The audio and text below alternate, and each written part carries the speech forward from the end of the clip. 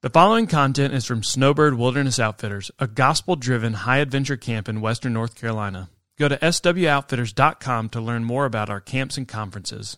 Enjoy the message. Welcome, everybody. I'm glad that y'all are here, and there are so many people in here. Before we get started, I have a quick announcement. The shooting range is also open. That didn't get announced this morning, and that will still be open after this breakout. So if anyone's interested in going to the shooting range as a rec option this afternoon, that is available. My name is Sarah Conti, and my husband is on full-time staff here at Snowbird, and he's also a pastor of the church that we're a part of. And I served here on summer staff when I was in college and then moved here, and my husband and I met working here, and we have been here ever since. So, all right, so I'm going to pray, and then we'll get started with our session. Father God, thank you for the truth of your word. God, and thank you for all these ladies that you have brought here this weekend. God, I pray that that by your Spirit, you would change our hearts in accordance with the truth of your word. It's in Jesus' name I pray. Amen. Okay, so we are talking today about pursuing joy in a season of depression. So to start with, I just wanted to read out some verses that we hear in Scripture. In Job 30, verses 26 through 28, it says, Job says, "But when I hoped for good, evil came, and when I waited for light, darkness came. My inward parts are in turmoil and never still. Days of affliction come to meet me. I go about darkened, but not by the sun. I stand up in the assembly and cry for help." And in Psalm 6 and 7, David says, "I'm weary with my moaning. Every night I flood my bed with tears. I drench my couch with my weeping. My eye wastes away because of my grief. It grows weak because of all my foes." Also in Scripture, we hear the prophet Elijah say, "It's enough now, Lord. Take away my life, for I'm no better than my fathers." The prophet Jeremiah says, "Cursed be the day that I was born." Job loathed his life. Hannah is so undone in her weeping and inaudible prayers that the priest assumes she's drunk. So we see throughout Scripture these examples of people just in raw sorrow and grief and low places. And even Jesus, we see before he goes to the cross, just suffering deep anguish, like to the point that he sweats drops of blood. And so what can we glean from this? We can gather from this that depression is not only a common struggle to man, but is also a common affliction to believers. So Christians can get depressed, right? We see people that were following and seeking the Lord being laid low in their spirits and just deep into despair. And so being depressed, struggling with depression, is not an indictment of a lack of faith, and it's not only and not even usually an indication of sin. So we need to remove false guilt from ourselves and from brothers and sisters that we see struggling, that find themselves in a season of depression. Now, depression is such a broad and complex issue that if everybody in this room shared their experience, either personally or someone you know with depression, everybody would describe it differently, different causes, different manifestations. And so it's a really difficult topic to tackle in a short breakout session. But one thing, without trying to dive into all that, one thing that we can all affirm is that we weren't created in a way where our spirit and our body are separate entities. right? When we listen to the greatest commandment that the Lord gave us, he says what? Love the Lord your God with all your heart, with all your soul, with all your strength, and with all your mind. Now, these aspects, they don't have like clear concrete borders, like this is my heart, this is my mind, this is my body, and they all work independently, right? God created us in a way where all those things are interconnected. And we know this, right? Like in our culture, we've developed a word called hangry, right? Y'all know that word. Why? Because when you get physically hungry, you're prone to irritability. So your physical affects your emotional, right? We know this is true. We've dealt with things like PMS, where your hormones affect your emotions, or with postpartum, like baby blues. Like our bodies are connected with our minds and our emotions. And so sometimes depression may begin in one vein, a hormone imbalance, grief, physical trauma, heartbreak, exhaustion, or wrong thinking or unrepentant sin. But it can begin in one of these veins, but by the time it spirals into what we would term as depression, it's spread into all those areas. And so then your thoughts are overwhelmingly negative and oftentimes not aligned with truth, and you feel profound sadness and hopelessness, you're crying without reason, or your physical strength, like you feel fatigued, unmotivated, maybe a loss of appetite, and then your soul is embattled with despair and doubt, so it seeps into all those areas.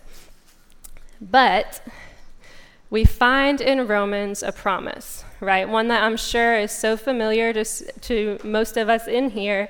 In Romans 8:28, it says, "And we know that in all things God works for the good of those who love him, who have been called according to his purpose." And that in all things includes depression in the life of the believer. James Dobson says, nothing is wasted in God's economy. So even a season of the lowest of lows, it's not in vain for the believer. So today in our time, we don't, like I said, we can't break down all of the things surrounding this, all the causes, all the cures. And I am going to provide y'all with a list of resources at the end. But today, our focus specifically is going to be how to pursue joy in the midst of that season. So how can we find joy when our spirits are so low? And the first thing I want to define is the idea of what we're talking about when we say joy, biblically joy, because it's different than just happiness, right? Like happiness, when circumstances are good, you are just happy, and it's based on circumstance. But, and sometimes I think we think, well, joy, that's just like you're trusting. You're saying, yes, I know God is good. I know, even though I don't feel that way. But joy is a feeling. It's just not based on your circumstance. It's based on Jesus. So John Piper defines it this way. Joy is a good feeling in the soul produced by the Holy Spirit as he causes us to see the beauty of Christ in the Word and in the world. So that's what our pursuit is.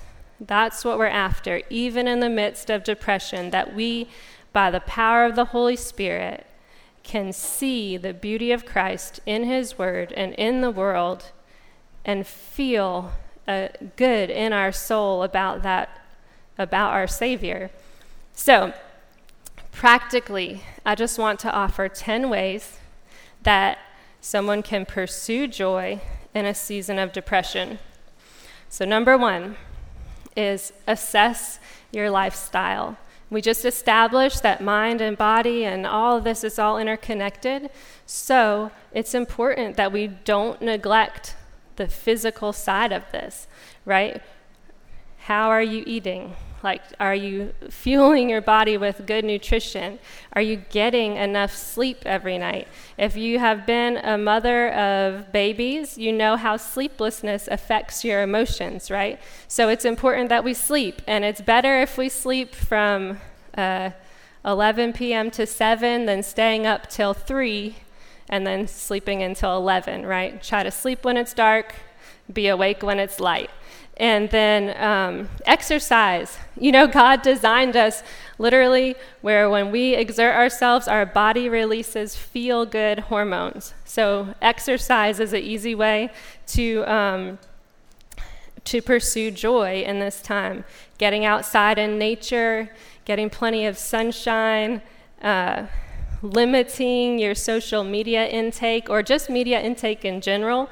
Even if you're not on social media, be aware of what you're consuming and how it affects you. So if you read every tragic headline and click and scroll and click and scroll and click and scroll, like that can bring a heavy weight of despair if that's all you're putting in. So just be aware and see if it helps to set a limit. You know, erase Facebook off your phone so you only can go on the computer, or set a limit of I'm only going to look at the news twice a week or whatever. But just see if fasting from those things brings a change in how you're feeling. So, number 2 is seeking help from a doctor and a counselor. We don't have to walk through this alone. I think sometimes in the church we feel undue shame or guilt and think if I was really a good Christian, if my faith was strong enough, I shouldn't feel like this, I shouldn't struggle with this, I'm embarrassed to tell anybody, and that's false guilt. And we have a means of grace in both doctors and counselors. So medication can be a means of grace that God can use to help lift that cloud enough that you can put some of these other things into practice. And even just seeing a medical doctor, because there is a lot of things that mimic depression. Like a vitamin D deficiency literally has the exact same symptoms as depression. If you have low thyroid hormones, literally depression symptoms. So it's worth going to a doctor, not just for antidepressant, but to say let me have a full physical and see if anything else physical, because we live in fallen bodies, and see if anything physical is contributing to your struggle. And then biblical counselors can really help us identify, and biblical counselors or even pastoral counsel can help identify root causes of what triggered and started off this downward spiral, and how do we get out. So please, if you are struggling, or if you know somebody that's struggling, seek help or encourage them to seek help outside themselves. All right, number 3, rest. And I on purpose put this separate from sleep. We are in a go, go, go culture, and that's not the pattern that our God gave us, right? He said, 6 days thou shalt labor, on the 7th day thou shalt rest, but we want to go, go, go, go, go. And that exhaustion is... We're limited, finite, created creatures, and we can't do everything all the time. So slow down, put down the checklist, say no to something and say, no, I'm not doing anything on that day. Enjoy coffee with a friend. Go take a walk outside. It doesn't mean you just have to lay down, but some type of just slowing of the pace to relax and dwell on things that are right and good and beautiful, like Philippians 4:8 tells us to set our minds on these things. So we need to smile, we need to laugh, and see the beauty of Christ, like we talked about in that definition, both in his word and in his world. And if we're too busy doing, we're like Martha that misses the portion of Mary just... did I get that backwards? No, okay. I couldn't. Of just sitting at the feet of our Savior. All right, number 4 is practicing spiritual disciplines. So we were made for communion with God and communion with others. And when we neglect those things, we're really vulnerable to discouragement and despair.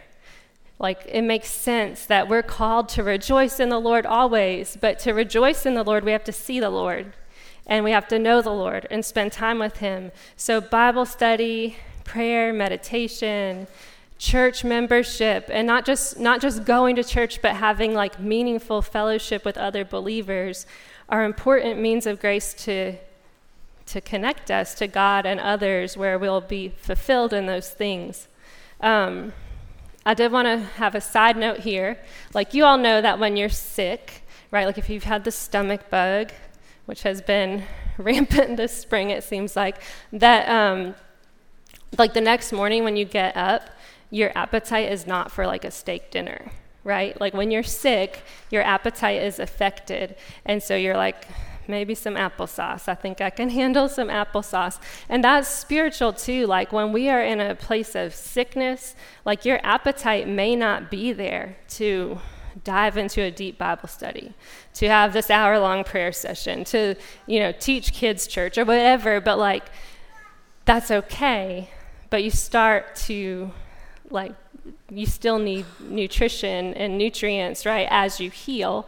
And so maybe you can't bring yourself to like dive deep into the word, but you can read a passage and listen to a sermon about it. You can let other people speak the truth of God's word into your life until you're healthy enough to take that on in your own right. All right, now, number 5 is confessing sin to God and others. I put this further down the list on purpose because I don't ever want us to jump to the conclusion that someone's depression must be an indication of their own sin, that they've done something wrong and that's why they're depressed. However, if a believer is clinging to unrepentant sin, then they are going to be miserable in it. And so it's like believers clinging to unrepentant sin is like hanging on to this anvil and wondering why you're drowning.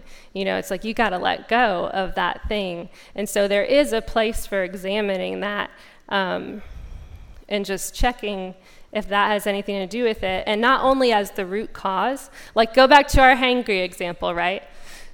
Being hungry makes you feel irritable. Is it a sin to be hungry? No, it's not. Is it even a sin to feel irritable? No. But now what if I lash out at someone in that irritability?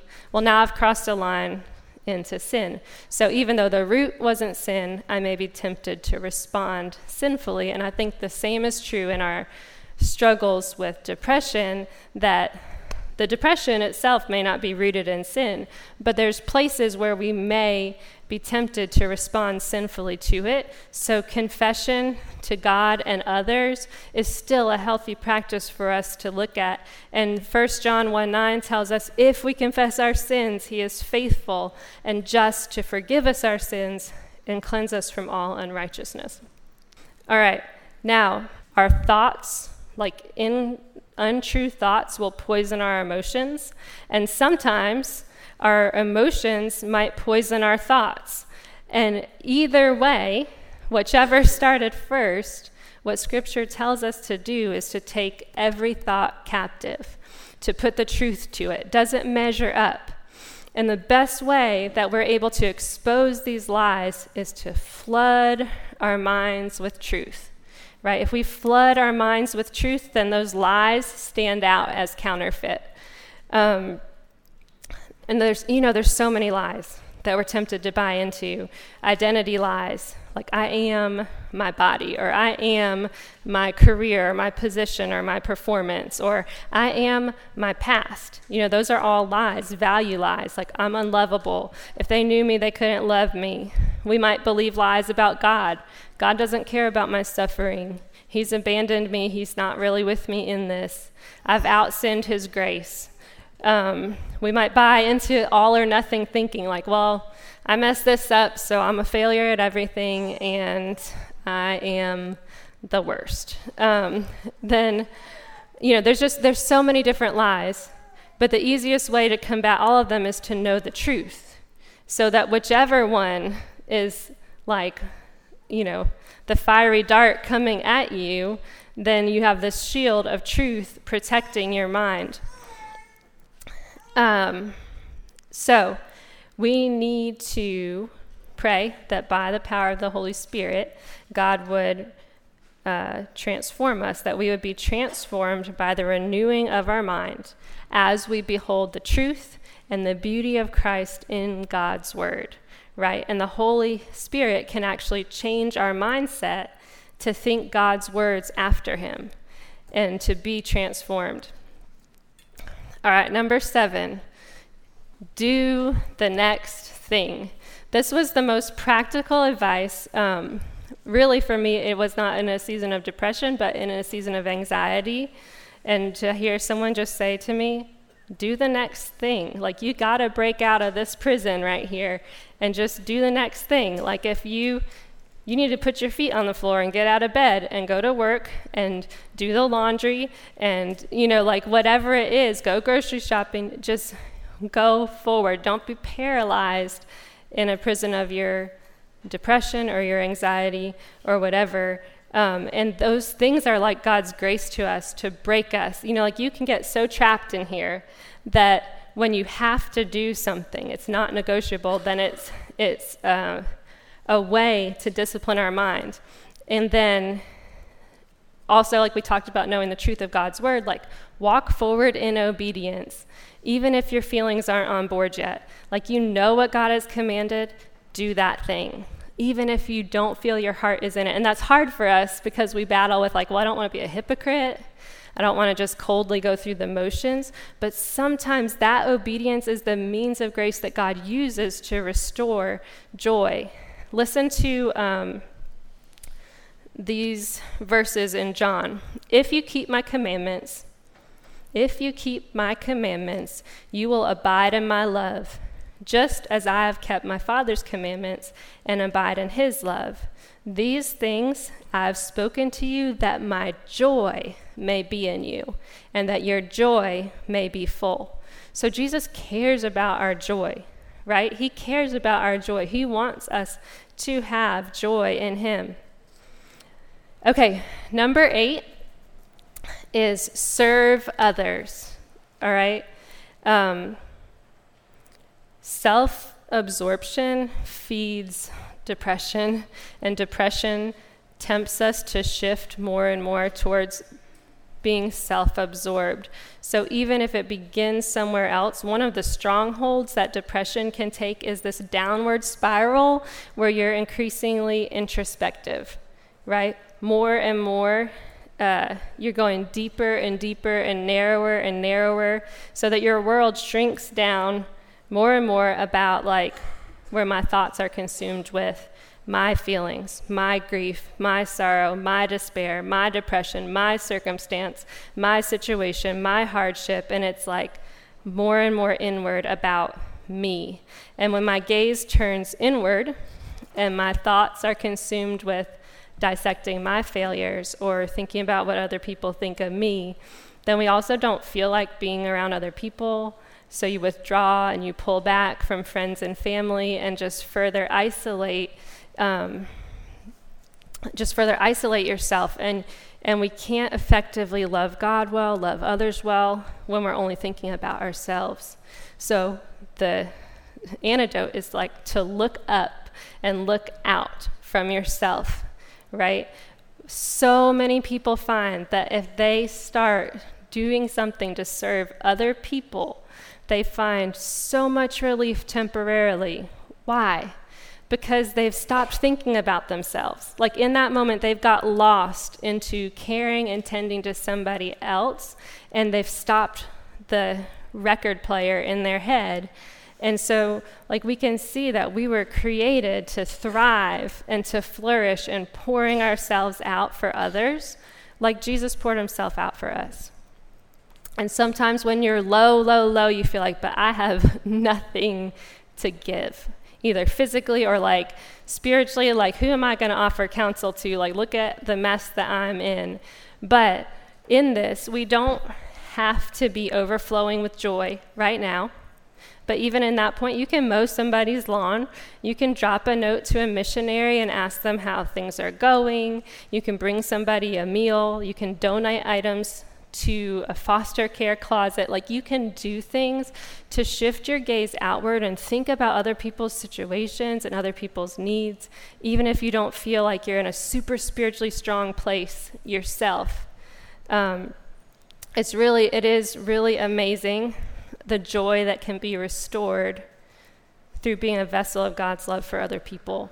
And I think, a practical way to think about this is that if you're like, all right, I need to do the next thing, and everybody that I meet today, I'm just going to have the mindset, like that I cross paths with, I'm going to have the mindset, how can I help you? How can I help you? Even if it's like, I'm going to hold the door for this person. But just shifting your mindset to serve other people. Okay, number 9 is to remember Jesus. To remember Jesus, and I think I wrote that differently on here. Remember who God is and what he's done. In Psalm 42 is I love the Psalm 42 and 43, and there's so many lovely psalms of lament in the Bible that help us just see this pattern of dealing with despair. But in Psalm 42 is like why are you downcast, O my soul? Why are you at turmoil within me? And we see this conversation that the psalmist is having with himself. And but in part of it, he says, my soul is downcast, therefore I remember you from the land of Jordan and Hermon from Mount Mizar. So it's this calling to mind of I'm downcast, I'm low, but on purpose, I'm going to recall what I know to be true about who God is. I'm going to recall his faithfulness in the scriptures in my life, right?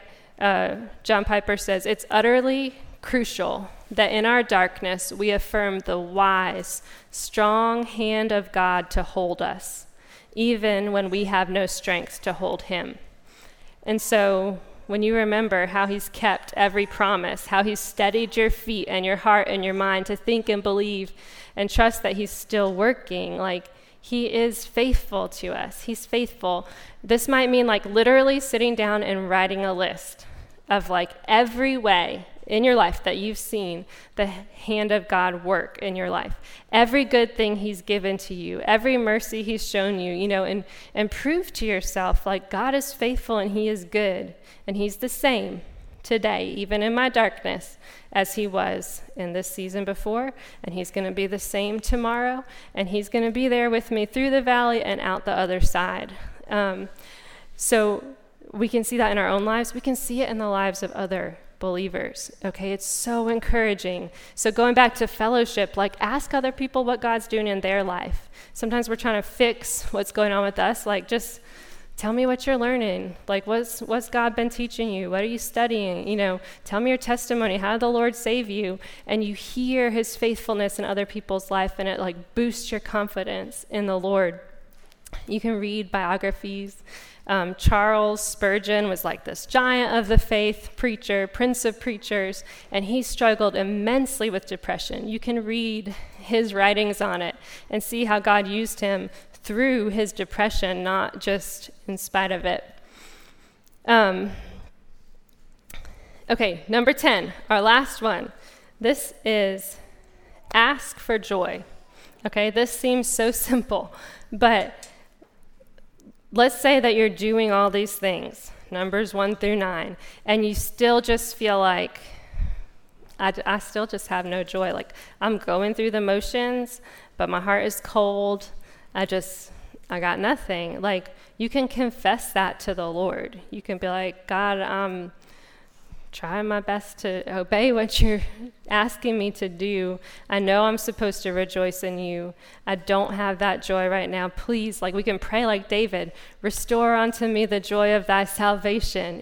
Restore it to me. I want to experience your joy again. Augustine said, Father, command what you will, and grant what you command. We are asked to rejoice in the Lord always. We cannot do that in our own strength. So we're saying, yeah, God, your command is good. Now, by your Holy Spirit, give me the power to do what you command. So the bottom line here, this is obviously not an exhaustive list. This isn't a prescription of how to fix your emotions. And we all, I think every believer goes through a season, short or long, of discouragement or despair in varying intensities. And sometimes the cure, the fix is simple, and sometimes that season is long and intense and unrelenting. And you're trying to do everything you can, and the darkness still doesn't dissipate. And that's not a failure, okay? If you're fighting, then you're not failing, okay? It's okay if the feelings don't fix. It's okay if you struggle. What we don't want to do as believers is to give in and to lay down and to quit fighting and to let the depression reign. So if you're fighting, you're not failing. And my hope is that we can find ways to dig deep and mine for joy and hope, even when the cloud still looms. That even through those clouds of darkness, we see glimpses of the beauty of Christ in his word and in the world, and that we can speak to our souls like Psalm 42 from the bottom of the pit and say to ourselves, hope in God. I will again praise him. That we trust that even right now I don't feel like this, but I will again stand and praise the Lord in joy. I'm confident of that because I know he's going to carry us through. And we can rest in the promise that we have a good and loving Father that is working all things, including a season of depression, together for our good and for his glory.